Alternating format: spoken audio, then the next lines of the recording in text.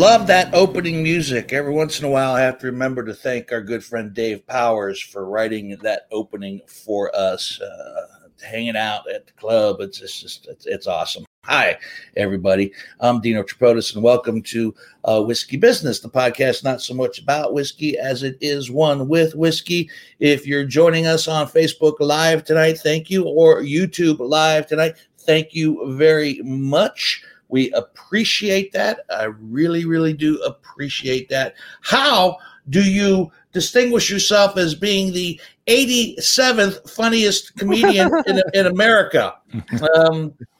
I don't know, but Pete Lipsy will be joining us. Comedian Peter Lipsy will be joining us, and that's from his bio, not ours. So we'll figure out that mystery a little bit later on in the podcast when we bring him in. It's also February 2nd. It's Groundhog Day. Puxatawny Phil did see his shadow, so I think that 6 more weeks of ambivalence. Just the 6 more weeks. 6 weeks. 6 more weeks of ambivalence. But then here in Ohio, we have Buckeye Chuck.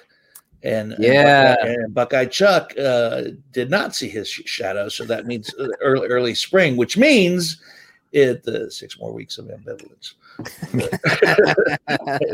As far as I'm concerned, oh man, oh man, oh man. I was thinking the other day, Pete Lipsy coming up in just a little bit, and how I came across Pete after all these years. We used to work together, as they say in show business, back in the day, early on in our stand-up careers, and this is where we're at in the world right now. We bumped into each other on a Zoom chat. That's how it is now. We didn't run into each other at the airport while we were both getting on different planes, or bump into each other at a bar in Chicago where he lives, or in Columbus. We didn't run into each other at Target and say, "Hey, buddy, long time." No, it was a Zoom chat. That's how we bump into each other now, on Zoom or Google, whatever the case might be. That's fine. It worked out great because he's on the show tonight, and that's how we've come across a few people here, and more to come as a result of that particular Zoom chat, which I want to thank fellow comedian Doc Barham for putting together. We had fun. There's like 9 of us. It was excuse my language, it was just a cluster fuck of comedians all chatting, and and it was fun talking with other comedians, and it made me a little bittersweet. I've come to a realization, and I'm not trying to invoke any sympathy when I say this, but I'm wondering what's happened to my swagger. When March rolls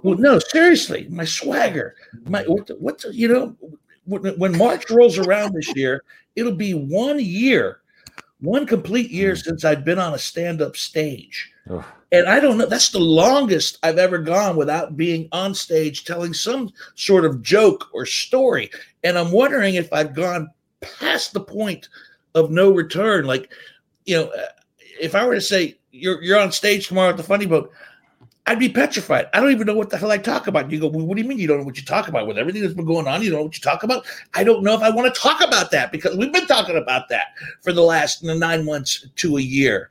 And then I was even more intimidated when I watched a video of this guy from 1995, 1996. It was a YouTube video.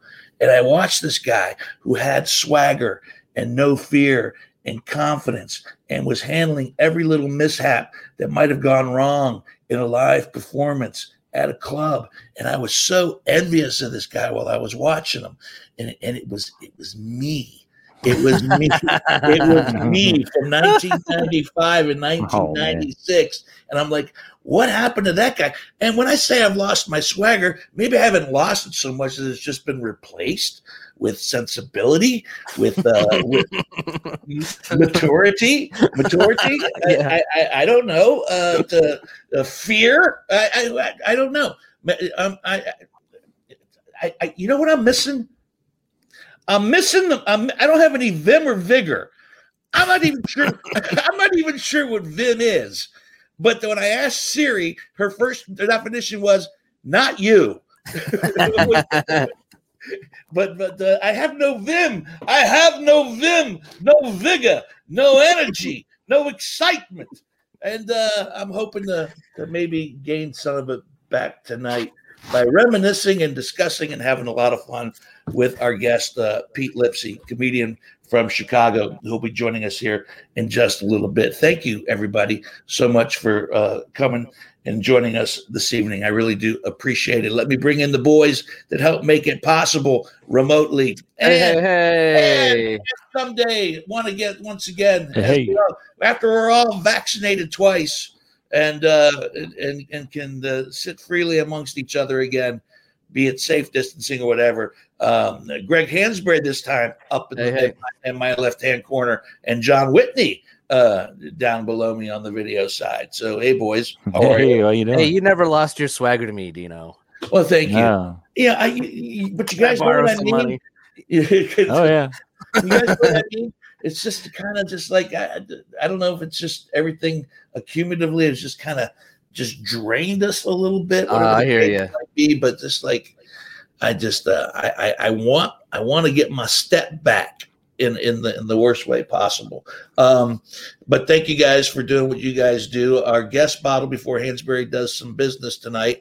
I know we're all drinking separately. Hansberry, what are you drinking this evening? Well, I've got a what they call an infinity bottle, but I only had enough to make like one pour. So it's an infinity pour of about 4 or 5 leftover. You understand that the infinity bottle is a bottle you're supposed to fill completely with just the remnants of whatever you have, and then let that marry for a while, and then I'm not patient enough. No, I'm not patient enough. I used to be really good at an infinity bottle. I keep drinking it. Yeah, it's right.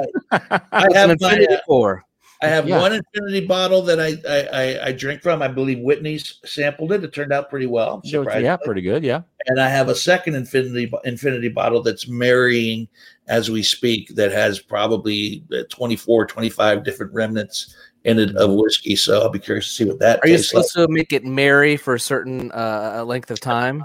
I don't know. I have no idea. This married since this afternoon. This afternoon. Yeah. So you're drinking that, and Whitney, what are you drinking? A little bit of Weller Special Reserve. Attaboy.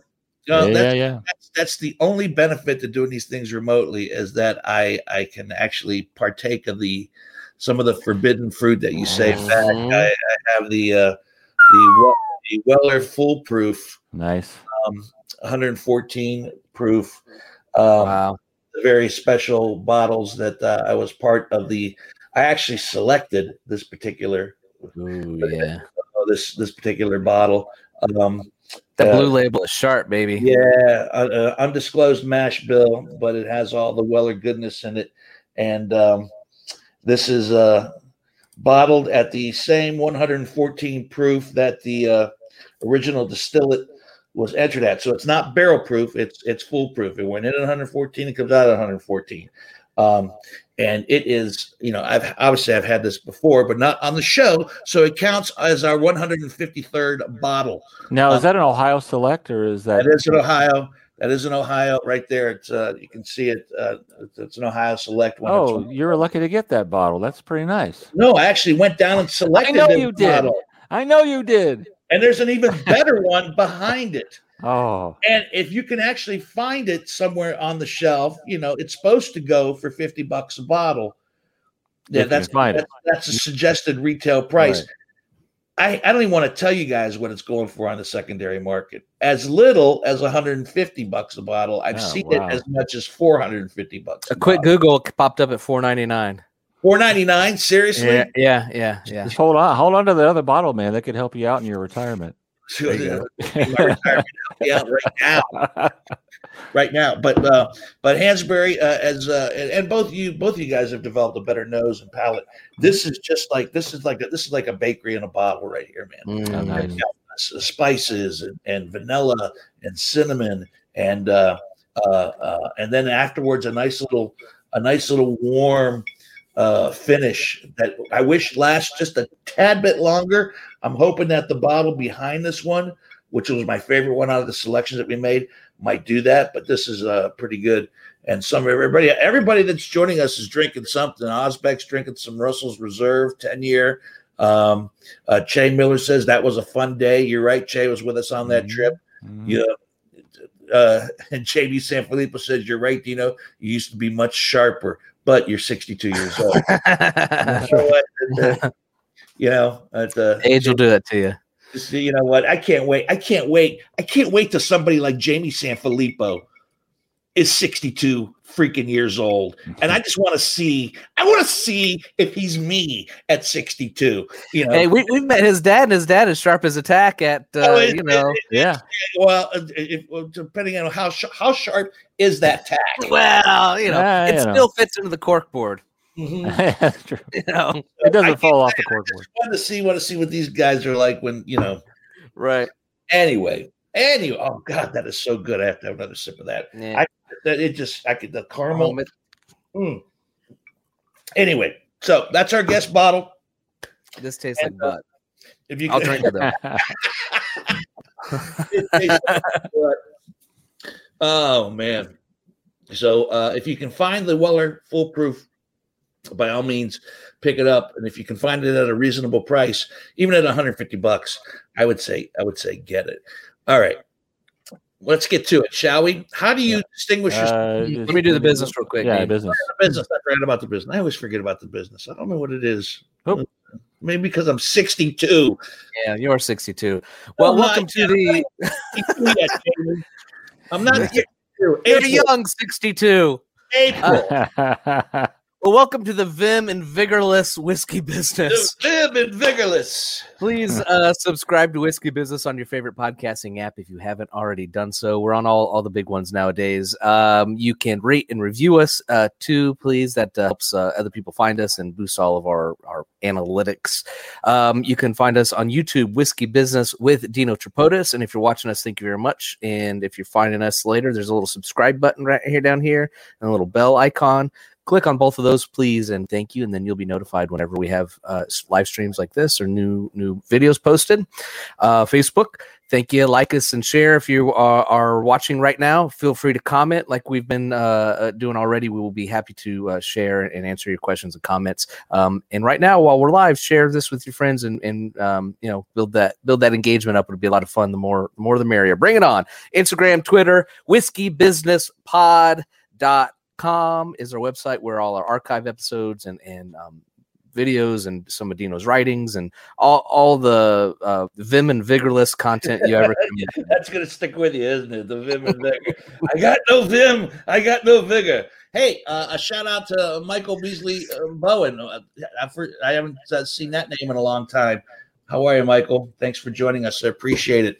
How do you distinguish yourself as being the 87th funniest comedian in America? I have no idea, but let's find out. And welcome our guest who, if you haven't heard, I bumped into him on Zoom. Pete Lipsy joins us this evening from John Hansberry. Hey. Great to see you. Am I coming in okay? Could you hear me? Great. You're coming in loud and clear. Okay, that's good. You guys were breaking up a little bit, but first of all, let me tell you something about 1995 and 1996 Dino Tripodis. All right. He hit the stage, and it was like a dynamo, like a whirling dervish. I remember him, his hair flowing. It was like he had a radio gig, and he was the man in Columbus. Yeah. Dino was a force. So when he says he's lost his swag, we've all kind of lost our swagger on stage. I've had one live gig. It was a month ago in Kenosha, of all places. Stop bragging. And me and the other comics were driving up. We were like, oh, boy, we don't know. And, they were 20 feet apart, and it was good. But like Dino, that was my first live gig since March. I've done 2 Zoom gigs. This will be the 3rd. So how are the when you say you've done Zoom gigs, you've actually done stand up on Zoom?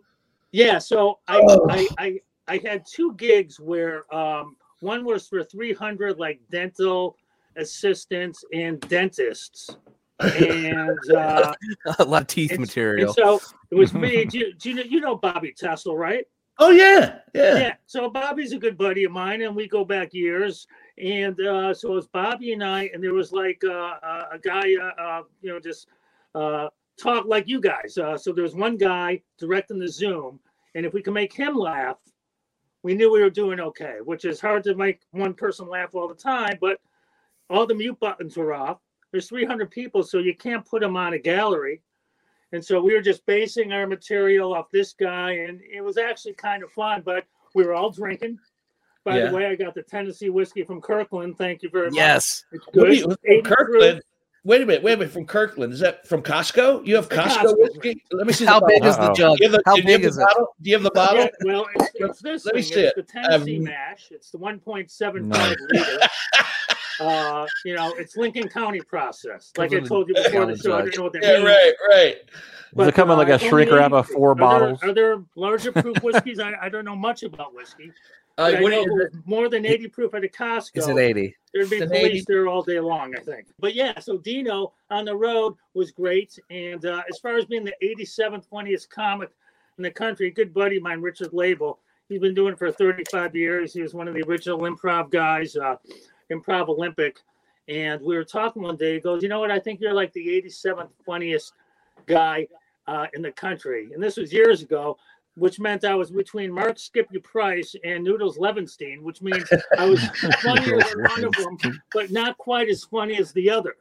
And that was years ago. I'm probably well down the list. But I say that because people are like, what the heck does that mean? And it's just something that kills 9 seconds when I come on stage. So yeah, it's great. It's great. But I didn't pick if you were to say like, here's a nice guy. And Noodles Levenstein, who when I started in Milwaukee in '88, I was doing open mics. He was closing the new big room in Pewaukee, and they didn't have his cash. So he stole the microphone, which I thought was, listen, after a week's of work at probably $1,800 a week back then, right? They didn't have his money. He probably stole the $1,200 microphone. So, it's kudos to him. But one of the greatest names of all time, Noodles Levenstein. So it's a great name. What a great. Yeah. Haven't worked with them since. Have you worked with them? I've not worked with Noodles. Levenstein. No. Was it a clown? Not had the pleasure. He's a good Catholic boy. With Noodles. Yeah, so 87th might be 387th. Like Dino, when you and I started, I mean, I started full time in '89. Maybe you were a year or two more than me. No, I started we started about the same time, actually, 89, 90. Yeah. Okay, yeah, because I was in Milwaukee for a year and a half doing open mics, and then moved back to Chicago because Chicago is 6 hours to Columbus, 5 to Louisville, 5 to Cincy, 5 to St. Louis. And then at 2 a.m, it's like, it's another 60-mile drive to Milwaukee. So I moved to Chicago to be more centrally located. But yeah, what was I going to say? So we started at the same time. And I think in those early days, I did a lot of the Bones, which you did. Mm-hmm. And probably where I remember you the most is most here at the Funny Bone when you would come in. And I was telling the guys before you joined us, and this is kind of a curse and a blessing. I consider it a blessing because over the course of my time on the road, which was magnificent, there was some of the best years of my life. But there were good guys, and there were some not so good guys. And you always had a reputation of being just one of the great guys. I've never remember hearing a disparaging word about Pete Lipsy. I mean, you were just one of those really nice guys, and sometimes nice guys would get taken advantage of, Well, I appreciate that. And, you're right. There are great guys on the road and some not so good guys, but that's part of the journey, right? I mean, right. It's like me talking to you and meeting these guys. Like when we did the Zoom, it's like, You know, when you're in it and you're starting off, and I always say, how long have you been doing comedy? 2 years. You want to say 10 years. And the longer you do it, you want to say, oh, I've been doing it 2 years. But then I hook up with these guys I haven't seen for years. And they're just like me. They're hustling for gigs and they're still doing their thing, which is great. Because when we started, there were like 6,000 maybe full-time comics on the road out of 310 million people. That's kind of pretty cool. Right. Now, you know, and then like in the 90s when they were papering rooms and everyone was a comic, it grew, but now I think it's probably less than 6,000 full-time comics. And also at that particular time, there was a comedy, for lack of a better word, a renaissance, if you will, going on where clubs were popping. Everybody wanted to open up a comedy club. And there were a lot of what they call A rooms, like the Funny Bone and some of your big, and then there were B rooms and C rooms, which we played them all. I mean, you know, all of a sudden a Holiday Inn in Whitesburg, Kentucky would turn their lounge into a comedy club on a Friday and Saturday night. Saturday, yeah. Yeah, and they would have a comedy show, and So we would what play. year did you say, like 90, early 90s? I'd say starting off hitting the road. I think we both worked some Sharon Rarick gigs back in the day. Like I'd say 90 to 96 was booming. Did you work for Sharon Rarick? I never worked for Sharon. Tried Never. to. You know, there's regional bookers that you try and get in with. Right. And then, you know, I was a Muller guy. I was a Tom Hansen guy. I was a Sobel guy. And then, you know, you get these one-nighters. And that's back in the day where they had Tuesdays through Sundays. Right. And Jokers in Oklahoma City had 3 shows Friday and Saturday for some god-awful reason. Why have a midnight show? Why not just have 8 and 10 and have 4 great shows instead of 4 great shows and 2 not good shows? Squeezing out that comedy dollar, man, getting every last bit of liquor sale possible. The midnight shows were just very seldom did I come across a good midnight show, and I dreaded it. Every once in a while, you'd be fortuitous enough that everything would go the way it was supposed to. Midnight shows, and I always hated second show Friday night, because second show Friday night was the people that had worked hard all week long, and God bless them, they were out on a Friday night and they were out drinking and having dinner. Then they decided while they were half in the bag that they wanted to come to a comedy show on the second show Friday night, and those would be the nights that would be one of the more disruptive evenings as far as an unruly crowd where somebody would try to throw down their gauntlet with whoever was on stage at that particular time. Want to heckle? Yeah, want to heckle. Mm-hmm. And that's when you would have to actually, you know, have your wits about you and be able to handle them. But all in all, though, I mean, it was great. And I always thought it was me. You know, all right, I'm having a crap show on Friday, and when I was either opening or middling, and then you know what, then I'd see the headliner, really great comics, they're struggling too. So it's that psychological thing that you know. And I will say this, and I don't know if you can count on your hand, I have had maybe only 11 shows in 30 years that were just anything I said. It was all working, all cylinders were banging. And not to say I haven't had other great shows. I have great shows, but I can count like 10 or 11 where it's like, man, this is where you don't want it to stop. Magic. Those are the random group of people for whatever reason at that point in time, at that night, they're just with you. So after 30 years of stand-up and countless performances, 11 that were magic. 11. Well, 11 superb, writing in, how come no one's using me for anything type shows. Right. And that's what that speaks to the power of it. We're really good. But that speaks to the power of it, because if you have 11 shows out of all those 11 shows, I mean, it's like heroin, you know, it's like, God, it's so good. You got to keep coming back just for 11 out of 30 years. I'll tell you one of the shows. So Billy Corrigan of the Smashing Pumpkins. I grew up in Highland Park, Illinois, suburb north of Chicago. He bought a little tea shop in the town I grew up in, and it held 65 people, 8-foot ceilings, no microphone, packed. And I did it 3 times, and those are 2 of the best shows I've ever done in my entire life. I can't explain it. It was just, again, that gathering of people. And so when, you know, we haven't been on stage in a year, and listen, do I bring up notes? I never bring up notes, but, you know, to get the time in, would I, the first time I hit the stage, if we ever get on stage again? Maybe. Mm-hmm. You know. Yeah, and also, you know, I was watching some of your old videos online. I mean, you're a setup punchline type of guy. You cram more into 20 minutes than I could in an hour. I mean, you're boom, boom, boom, boom. You go. I mean, you are a laugh per minute type of guy.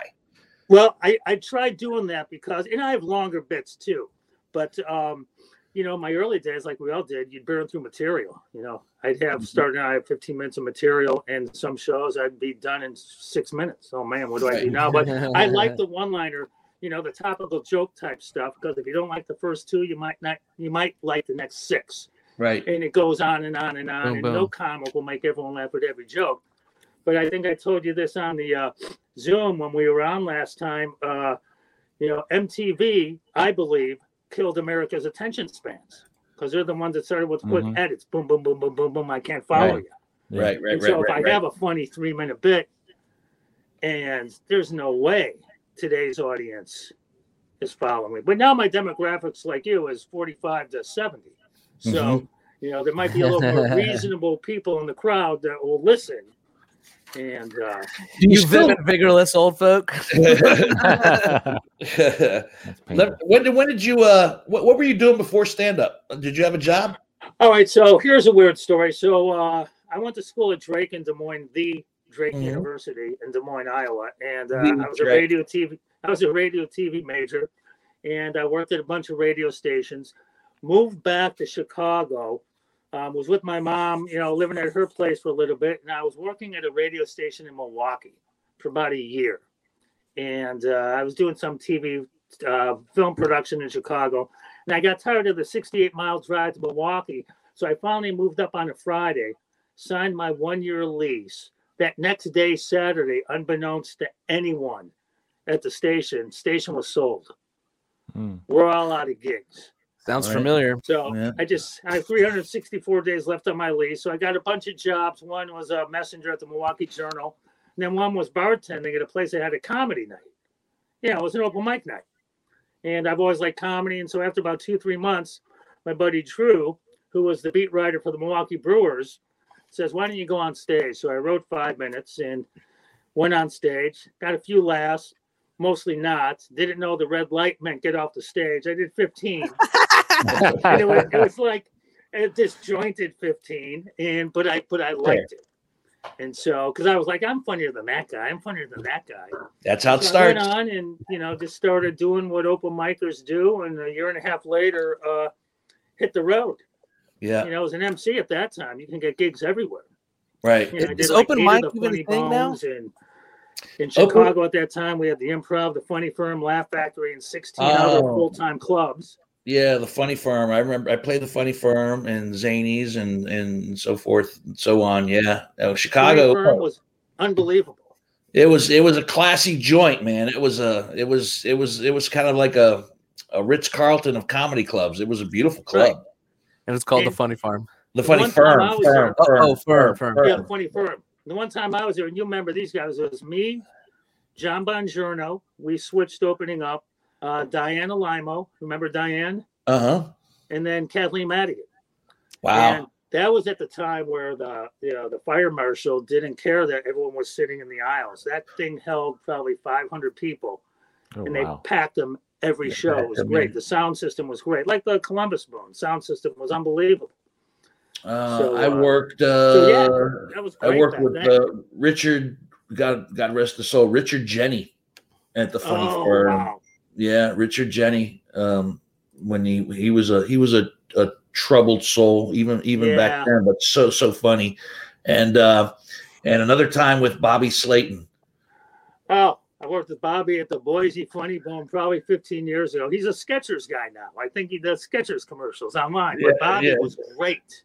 Bobby was terrific, and at the time, you talk about gigs that we both had. I was my first year and a half of stand up. I was still doing my day gig, which was I was an investigator. So I was So and when Slayton, I remember Bobby Slayton is like, "What are you talking about? You like a private eye? You like a private eye?" I go, yeah. And he goes, and you work during the day? I go, yeah, because I was actually in Chicago at that particular time on a long-term assignment, and he was like, so what? I mean, like you got like a microphone and a flower in your lapel. That's all it takes. Are you taping conversations? And he goes, what are you working on right now? Let's go. I want to go with you. I want to go with you the next day in the morning. I want to go with you on a case. You know, he was all like, no, you can't. Why not? It'll be good. Yeah. Good. Let's go. And I actually made some notes about that. Yeah, listen, he was a lot of fun, and but I never worked with Jenny. Jenny was. You know Mike Pace, right? Yes. Pace is a good buddy of mine, and he told me one day that he was middling for Jenny, and Pace, I think, is one of the strongest comics in the country. Just had one of those shows where he destroyed. And Jenny comes up and goes, "Who the heck are you?" And Jenny did great, as all good comics do. But right. Yeah, I wish I would have. I almost worked with him once, but I never did. Yeah, he was great and a really, really good guy. Nice guy, very nice to me. Coming up as were a lot of the top headliners of that particular time. Mm-hmm. I remember being very, very, very gracious and very kind and helpful. Slayton was helpful. Lenny Clark out of Boston got helpful. Me into Helpful doesn't happen anymore. Like when I started, when I was opening up in Chicago, all the guys have been doing it 2 or 3 years more than me. I ask them questions. What do you do? How does this work? How do you get gigs? How do you write? And they would literally tell you how to do it. Today's comics, at least the ones I've seen, and I don't do any open mics because they're like, "Who's this old guy?" They freeze you out. I'm just trying to get material out. And they all go to their open mics and they're looking at their phones. They do their set and they go. No, you're not the first person I've heard that from. There was a longtime comic we had on the show, on the podcast, out of Cleveland, Charlie Wiener, and he said the exact same thing. He remembers back in the day when it was a family, where the comics hung out afterwards and communicated and exchanged ideas and thoughts and bits and hey, I got a tagline for you. And he would go when he would be booked at a club, he would go early in the week and if the club had an open mic night here, he would go. And he said that he felt that same isolation where not only like who's the old guy, but even amongst themselves. Even the comics that were there tonight, there were a couple guys that might be friends and hang out and so forth and so on, but everybody seemed to have their own agenda as to what they were doing and where they were going. Why is it? Is it because everybody's cutthroat? I don't know if everybody's cutthroat. I don't even know. I'm not even blaming them. I just think it's how society. I just think it's a shift. It's a shift in communication and society, and part of the situation of how we communicate now. I think it's this thing. On the phones. Yeah, their community is not in the comedy club. Their community is online, right? What everyone wants instant access and instant results. So it's the phone, and I don't care. And hey, my stuff's funny. It's like networking. Right. I've done a few networking gigs where it's me and Dino, and I'm like, hi, and maybe Dino's saying his spiel to me, and I'm like, okay, this is what I do. It's like, that's great, but here's me. And so I think there's a lot of that. I think a lot of comics, I won't say comics, well, I will say comics. Like back in our day, I think there were comics that got developmental deals, right? They wanted to be actors or whatever, and they would trample over the art of being a stand-up comic for whatever reason to get that deal. And I love being a comedian. 99% of the planet doesn't know me, but I've been doing it over 30 years. So that in and of itself, like Dino, and like you guys doing your gigs, there's something to be said about that. Right. And but there's some guys that are like, I don't care. I'm just gonna.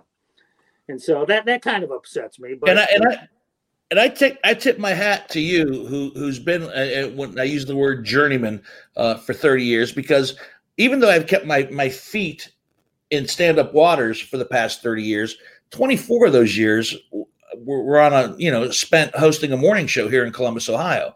I was doing morning radio for 24 years. So, in the beginning, when I first started doing the radio gig, every opportunity I had, I would go. If I had a vacation week, I booked a week in Omaha, Nebraska, every Thanksgiving for like 3 Thanksgivings in a row. Oh my God! I was at Colleen's room in Omaha, Nebraska, doing Thanksgiving week, and I would go, and then I would take vacation weeks, and once every 6 weeks or so, I would take, especially the first year when I was just the co-host of the show, I wasn't even the host of the show. I would go back out to California and try to still do sets and spend a long weekend and try to get my spot back at the Comedy Store. Oh my gosh! Yeah, so I mean, because I did not think that radio was going to work out, Right. So I wanted to make sure that I kept all those. How great were Colleen and Joan? They were great. And hold on, and dumb it down for me. Remind me, who are Colleen and Joan? Colleen and Joan ran the Omaha Funny Bone, and cool. They were just super ladies who had an appreciation for what we did and how we did it, and they ran a great club. And the Funny Bone's a chain, but it has its individual owners. And then, kind of their own bookers and everything. Actually, they had their own club managers, and maybe some of the people had a stake in any particular club in the chain. But primarily, it had one owner who kind of had them all. But various people would get had different capacities and what they had invested in the club. In the early days, Dan Whitney. So Dan was there all the time before he became Larry, and when I worked with him, I probably worked with him 7 or 8 times. He was working on, he used to do a radio show, or he was syndicated in Florida. And he had this kind of rednecky guy, this pre-Larry guy. And he'd always say, what the hell is this, Russia?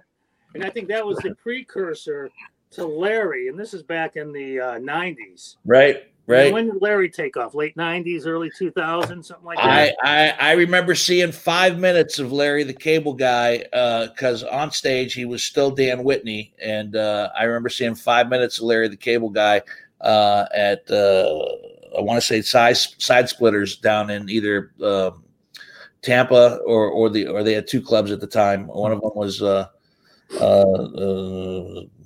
I can't remember the other city it was in, but I remember seeing like 5 minutes of Larry the Cable Guy before he exploded to the phenomenon that he was. Jamie says it's just a change of times. 20 years ago, everybody had a bar they hung out at and had friends at that bar. Now, if you do the same thing, people think you have problems. I'm not saying they're wrong, but at least 20 years ago, they didn't say it. Well, he makes a good point. Jamie, despite being younger than me, is an old soul, so he understands. So I got. Have you ever saw Dan Whitney's first 20 minutes as Dan Whitney? Yeah. He one of the strongest 20 ever. Just insane.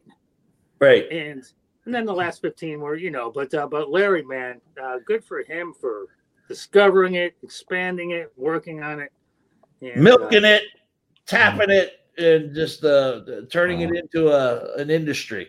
It's literally an industry. An industry. I think he's from a small town in Nebraska. Yeah. Wow. Yeah. Small town in Nebraska. You hear things through the comedy filter as to what he bought a shitload of real estate, a bunch of land that someday will be developed. Maybe it won't be, but he owns property and land and so forth. Like $1 an acre, something like that. Something crazy.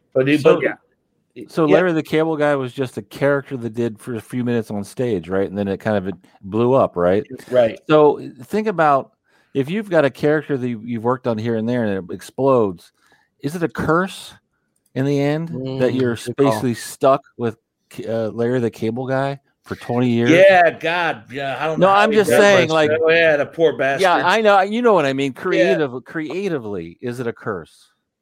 I would imagine so. I mean, on some level, maybe it is because maybe that people think that's all you are and who you are. But you know what?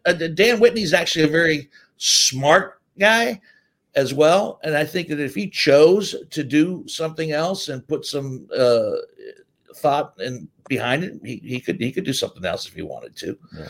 But when you're making a shit ton of money. I know, right? You can't, it's kind of hard to say, I'm going to put that aside. Pays the bills, right? But as Larry, though, I'm doing a dramatic role. Even within the Larry character, he's still got to write stuff as Larry, so he's still right. writing jokes. Sure. I mean, it's whatever narrow, which could be prohibitive. Yeah, could be prohibitive. Could be. You mentioned a great name earlier, Michael Pace, and I also noticed that you still kind of work with Pace. I saw some of your. So you write with him, literally write with him. You work on screenplays as well, and I saw that there was one in there with you and Pace as the screenwriters. Yeah, well, the one's called The Debriefing, and we thought this was great. Basically, president's elected on Inauguration Day. He finds out he's a lame duck president, fakes his own assassination to find out who's running D.C. The ending of our movie, we had just finished it, and then The Net with Sandra Bullock came out. Oh, and man. Their exact same ending was the exact same ending we had. And we're like, all right. Son of a bitch. There goes that. It happened. So then, it happened. So then, Pace and I wrote Pink Slip. And the first one, my brother John helped us on the debriefing. And then we wrote Pink Slip about a gay strike. Okay. What if every gay person in the country didn't go to work for a week? And so we had serious, funny, and it was all the way through. And then, like 6 months later, A Day Without a Mexican came out. Same idea. Never saw it. And like, all right, great. And then Pace and I, we wrote a comedy called The Dick Brothers. It's about lifelong buddies. They like comedy. They go to stand-up comedy. They become a comedy team. They do great. They break up. They get back together again. It's a full circle thing. And that was really funny. And if any movies to be made, that would be the one, the lowest budget one. And look, Dino knows, you guys know, entertainment is hard. But the movie industry, I can't even imagine. We make films. Yeah. We have a film it's almost streaming. Impossible. Yeah, we have a drama, not a con. We have a drama streaming on Amazon as we speak that we shot a few years ago. Really? And we have that, and we have some shorts as well. That we make films. Whitney and I make films, and we keep promising Hansberry that he's going to be an Uber driver in one of them. But we have so you put them on YouTube. Is there any traction from any of them, or? Actually, the street where we live is actually on Movie Choice for free now on YouTube and Tubi TV, and still streaming on Amazon as we speak. Won the best festival award winner, and gotten some great reviews on Amazon, and it's interesting. It's finding a second life based on the theme of the film, which is. Right. Takes place during the recession of 2008, and when everything was collapsing and people were suffering a lot of hardships. So it's interesting that we're connected. We go. You and Pace are working on funny stuff, and we ended up writing a drama. We keep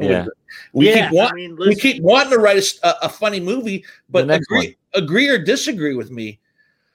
People say, and Jamie is going to be one of those guys that chimes in. He's like, when the hell are you going to do something? When are you going to make a funny movie? Oh, that's next. No more dramas. No more dramas. But funny movies are hard to make. Yeah. Funny movies are hard to make if you don't get the timing just right. Yeah. And if it doesn't click, it nothing will flop faster than an unfunny movie. If the timing and the chemistry and the writing isn't tight and right. Would you agree or disagree? I agree. And let me just briefly, as an aside, and I haven't seen it in 35 years, and I talked to Pace about it a couple months ago. So I rewatched Ishtar. Now, I know it did not do well with Beatty and Hoffman, but that is a pretty freaking funny movie. I love that kind of inside their horrible act, but they find their way, and there's some great lines in that movie. That's just me. Not the funniest movie ever made. Animal House, line for line is the funniest movie ever made. I can't. It would be up there for sure. But I think Ishtar's in the top 150. Really? Really? Said the man who's the weird. So said the man who's the 87th early funniest man in America. Early 90s, my brother and I, we took the screenwriting seminar in Chicago, and the guys from Frasier and Cheers. So we went to this hotel in Chicago, and they had a 4-foot-high wall of scripts that were probably 100-foot semicircle. And they're like, so you guys want to be screenwriters, huh? And that was back in the day where everyone was submitting scripts. And I think that was a time where like only 180 mainstream movies got made a year. Now it's totally different and much less. Yeah. And a different process to get a movie made. But it's so hard. So congrats to you guys for getting your stuff on the air and viewed, just because it's money and who are you and I don't know you. And I always think of the Tim Allen manager thing. Mm-hmm. You know, Tim Allen. What's that? Yeah. He's doing stand-up for years. And right before, what was the Tool Time show? Whatever the show was. He hit it big, got an LA agent, and the agent's like, I want to use this management company, blah, blah, blah, blah, blah, blah, blah. His local Detroit manager was an outsider, and so he had to say, see ya, to the guy he's had for 20 years. How hard is that? And that happens like all the time. Right. All the time. Let me ask you this, Peter. If not a comedian, what would you have done? Well, I was a radio TV major. I know what you were before comedy. But if not a comedian these past 30 years, what road do you think you would have gone down? I would say, and that's an excellent question because I don't have too many marketable skills. You know, we all use the creative side of our brain. I would probably say, and it's weird, probably advertising, where I can do something writing wise. Mm-hmm. You know, I liked working at radio stations, but can I be a 9-to-5 finance guy? No.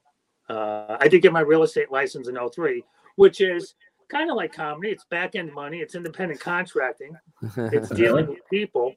Sure. And, you know, it's the altruistic goal. You want to make someone laugh. You want to sell, buy, or rent their house, make them feel good about the biggest financial thing they'll ever do in their life. So, I'm a pretty good realtor, but would I love to be doing stand-up still full-time? Sure. But that stuff's not around anymore. So, you know, advertising and that whole industry's changed, you know, but some kind of writing thing, I think. Mm-hmm. Where were you in the middle of your stand-up career when you met your wife? Yeah. So this is a funny story. So I was living in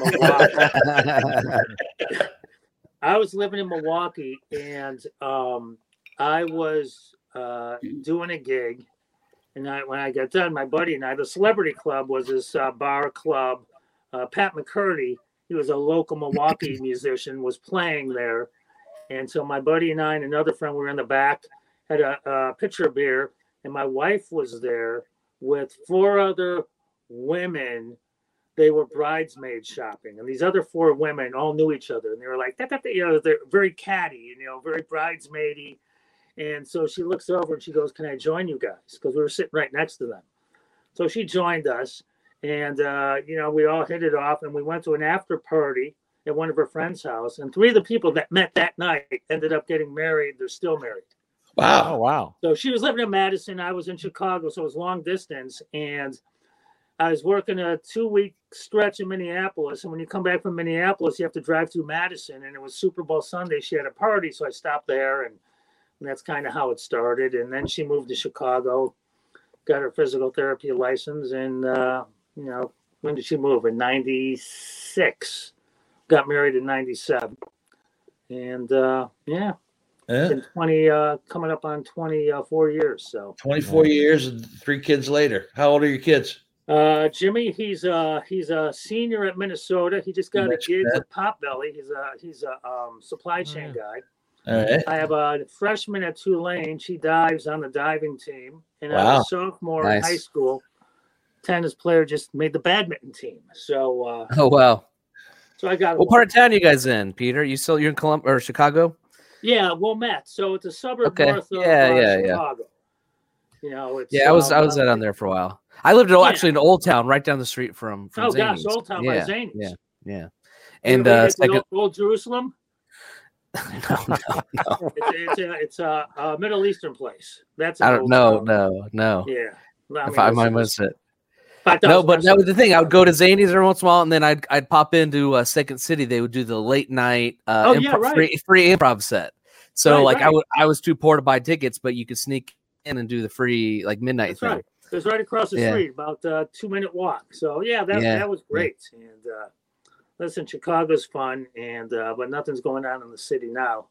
Had our troubles in the summer, like a lot of cities did, and right. We'll see what happens. Right. So my wife's getting her second vaccine because she's an essential worker, so that's good. That's good. Yeah. That's good. I think my wife's getting hers next week. I'll hit it till August or September. I don't. Me either. I'm just gonna wait for the Flintstone chewable. And chewable. At this point, I don't know when I get mine. Let me have the Bam Bam. Trying to fend off the Brazilian strain, which is the South African strain, but not as bad as the UK strain. Right. And you guys, it's so bad. I'm telling you, it's. Has it changed you? What's that? Has it changed you? Has COVID changed you? Has it changed you mentally, emotionally? Professionally, I get, but it's a question that I ask almost everybody when we talk, because it's kind of like you can't ignore the elephant in the room, and COVID is that contagious elephant. I mean, has it messed with you? A little bit. I mean, listen, as a realtor, I can do my stuff at home, but I go to the office a lot because I have to get out of the house. And, it gets you stir crazy. As independent contractors, us all, it's hard enough doing stuff at home. So I have to find time to go out and just get out of here. But of course it's changing. You can't see your buddies. As I get older, my sphere of influence, meaning the people I want to hang out with, is very small as it is. And so I can't see them. And, we can't go to restaurants. We'll order out a couple times. But it's you can't do anything. And then you see these people all over the place. In some cities, they're not wearing masks. They don't give a crap. And, I think it's a hoax and all that. And I do think the numbers are going down. Yeah, they're doing better. They're doing better. I mean, we got a ways to go. I was guesting on a radio show this morning, as a matter of fact, and they were talking about the Isle of Man, where they have 15 cases of COVID. 15, and nobody's allowed in, and anybody that comes in has to super quarantine, and they're back to full blown open.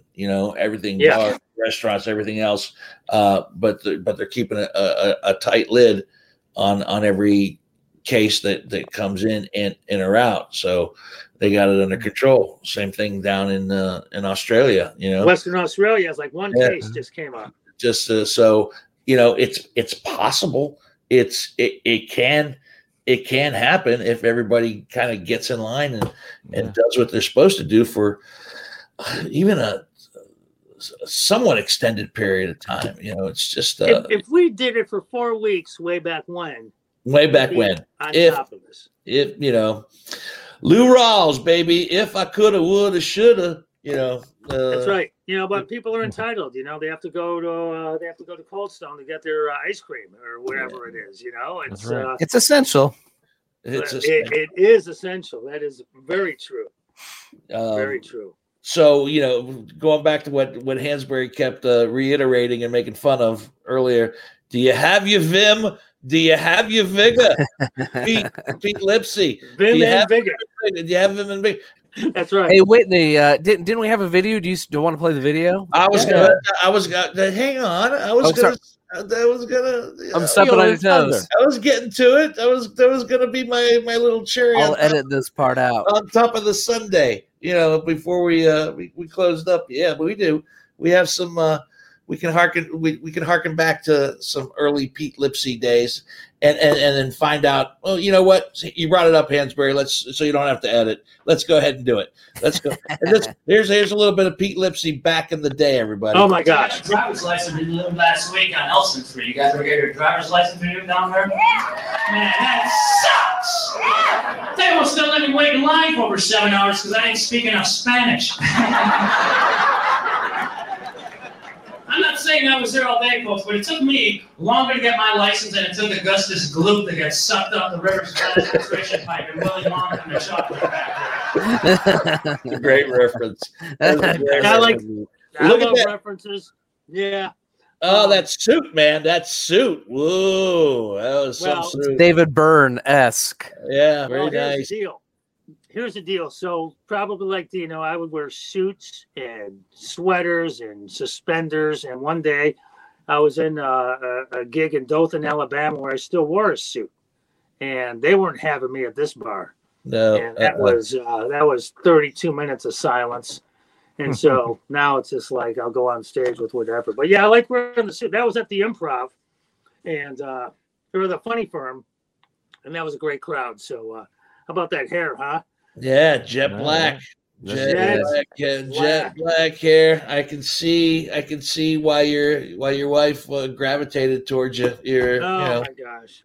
Yeah. Oh my gosh. Hey, so you mentioned Charlie Wiener earlier. I think I worked with him. Did you ever work with him at the Rapid City Room? Paul, what was his name? He ran it. It had slot machines on the side of the stage. No. That was really good. It was me, Charlie Wiener, and someone else. That was a great room. And what I was going to tell you, we were talking about the so many comedy clubs. It got to the point where, like, certain cities would do it every week, like Pierre, South Dakota, state capital, South Dakota. That's a one every 9-week room. When I was there, they were doing it every week.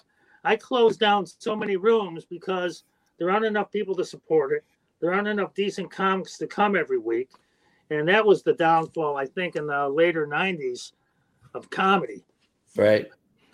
So I don't know why I brought that up, but I had to get the Charlie Wiener thing in. Yeah, no, Charlie's a great guy. We had a two-parter with Charlie because he was actually here in the house, wow. and we talked about so many things, and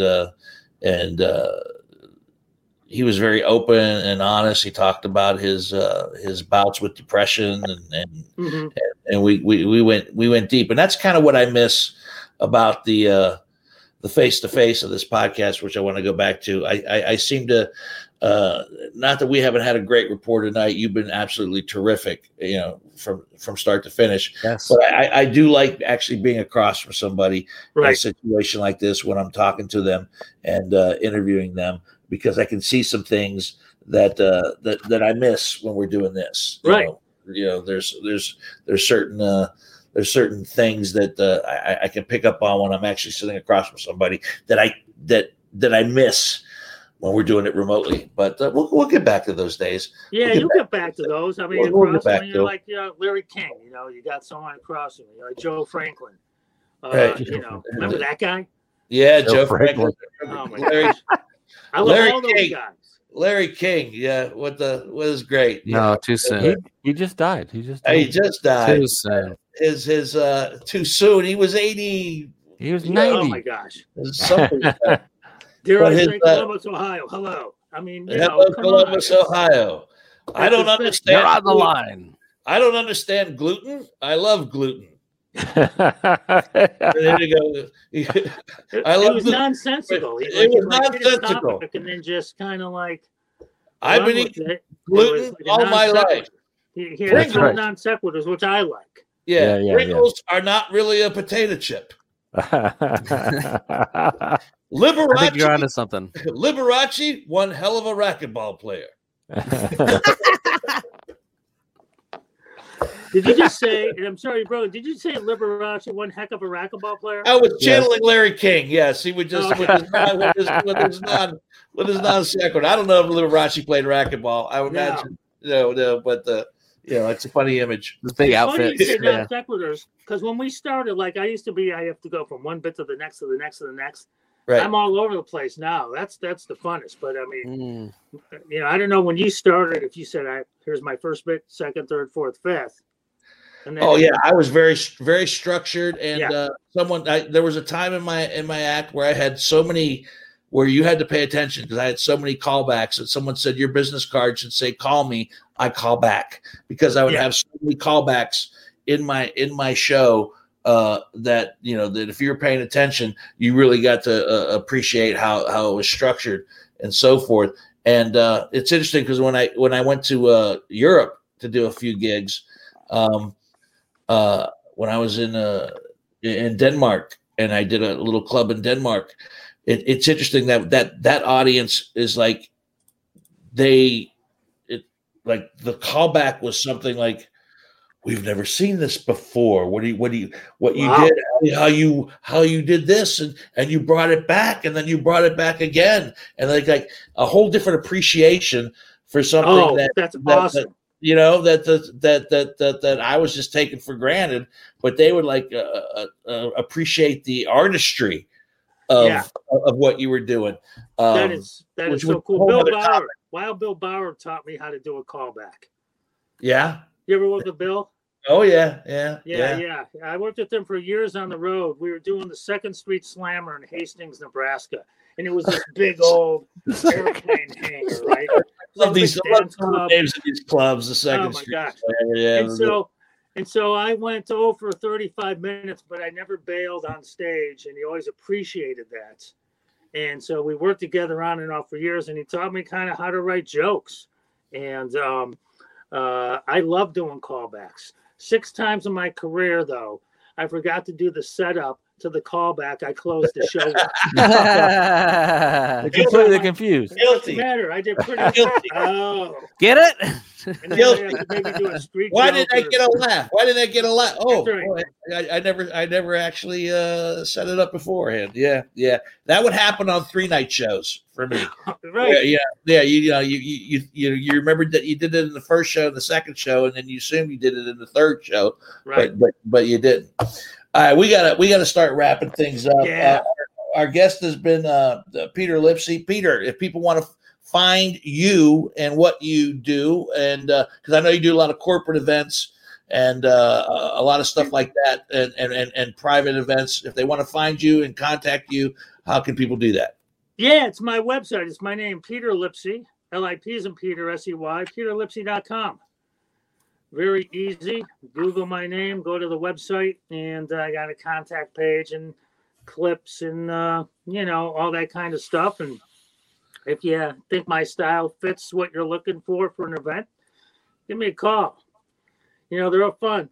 And I don't know about you, Dino, but, doing the gigs is obviously the best part. But if we have to fly or drive, getting the gigs, making phone calls, it's just for some reason, it just seems a little bit harder these days. But it is. I appreciate the gigs I get more and more, and doing things like this. This is great. Well, I appreciate you coming on tonight, man. It was it was very fortuitous that Doc brought us together again. Yes, and let's stay in touch. Let's keep in touch and get you back for another time or something else. Yeah, if one of these movies hits and you sell it, that's right. It goes. I'm a hell of an Uber driver. And listen, I hope I didn't step on any of your guys' lines because, again, I don't know. I can hear you clearly sometimes and not. So, no, I appreciate it. Nice meeting you guys. Nod and laugh. No worries. But do take that to heart, what Hansberry said. In one of your scripts, if you have a role for an Uber driver, put him in because that'll take the burden off of us. Yeah. Yeah, exactly. We won't have to worry about it anymore. He'll be an Uber driver in a film. Absolutely. Put him in. Our guest has been Peter Lipsey. Before we go, Hansberry, another tag on some of the business that we need to get to. Yeah, let me get my cheat sheet here. Of course, if you were listening on your favorite podcasting app, thank you very much. Make sure you hit subscribe and rate and review us. If you're watching us on Facebook Live, or maybe you are a Facebook fan and you've already watched us, or this is like an old episode that's been posted, make sure you keep tabs with us and make sure you like us, because we do these live events and you can be part of the conversation. All right, and like and share with all your friends that you think might like this. Thank you very much. YouTube, Whiskey Business with Dino Tripodis, same thing. Subscribe and hit that bell icon, and everything will be sent directly to your phone whenever new things posted. What else? Instagram, Twitter, the Marvel Universe. I think we're getting close to the Marvel Universe. Yeah, WandaVision. We're like that close to being on the next episode of WandaVision. WandaVision. Yes. And whiskeybusinesspod.com. Very good, very good. Also, reminder that if you can come across it and find it, the Weller. I always get this wrong. Do they still have them? I mean, is it still theoretically possible to find it? No. No, but if you do come across it somewhere, the Weller Foolproof, and of course, the Costco whiskey that Peter's got there, the Weller Special Reserve. There's still bottles of that hanging around. Hansberry's Infinity Pour. It went down. It went down, especially after the ice melted. If you find this for what it's supposed to cost, then grab it up. But right now on the secondary market, it's absolutely ridiculous, and do not pay that price for this. I mean, it's good, but I shouldn't say nothing's $450 good, because I'd be a hypocrite. But Hansberry, I like the album choice tonight as well. Yeah. Totally. George Carlin, Class Clown. That was the record for you. One of the greats. One of the greats. Fine choice there. So once again, thank you, John Whitney, on the video side. Thank you, Greg Hansberry, on the audio side. On the great guest side, Peter Lipsy, thank you so much. I'm your host, Dino Tripodis. Next week, sports writer Todd Jones, who's going to be kicking off a podcast of his own that will detail some of the great moments in sports that he's covered over the years. We cover everything from A to Z on Whiskey Business. And so, my friends, until the next bottle, see ya.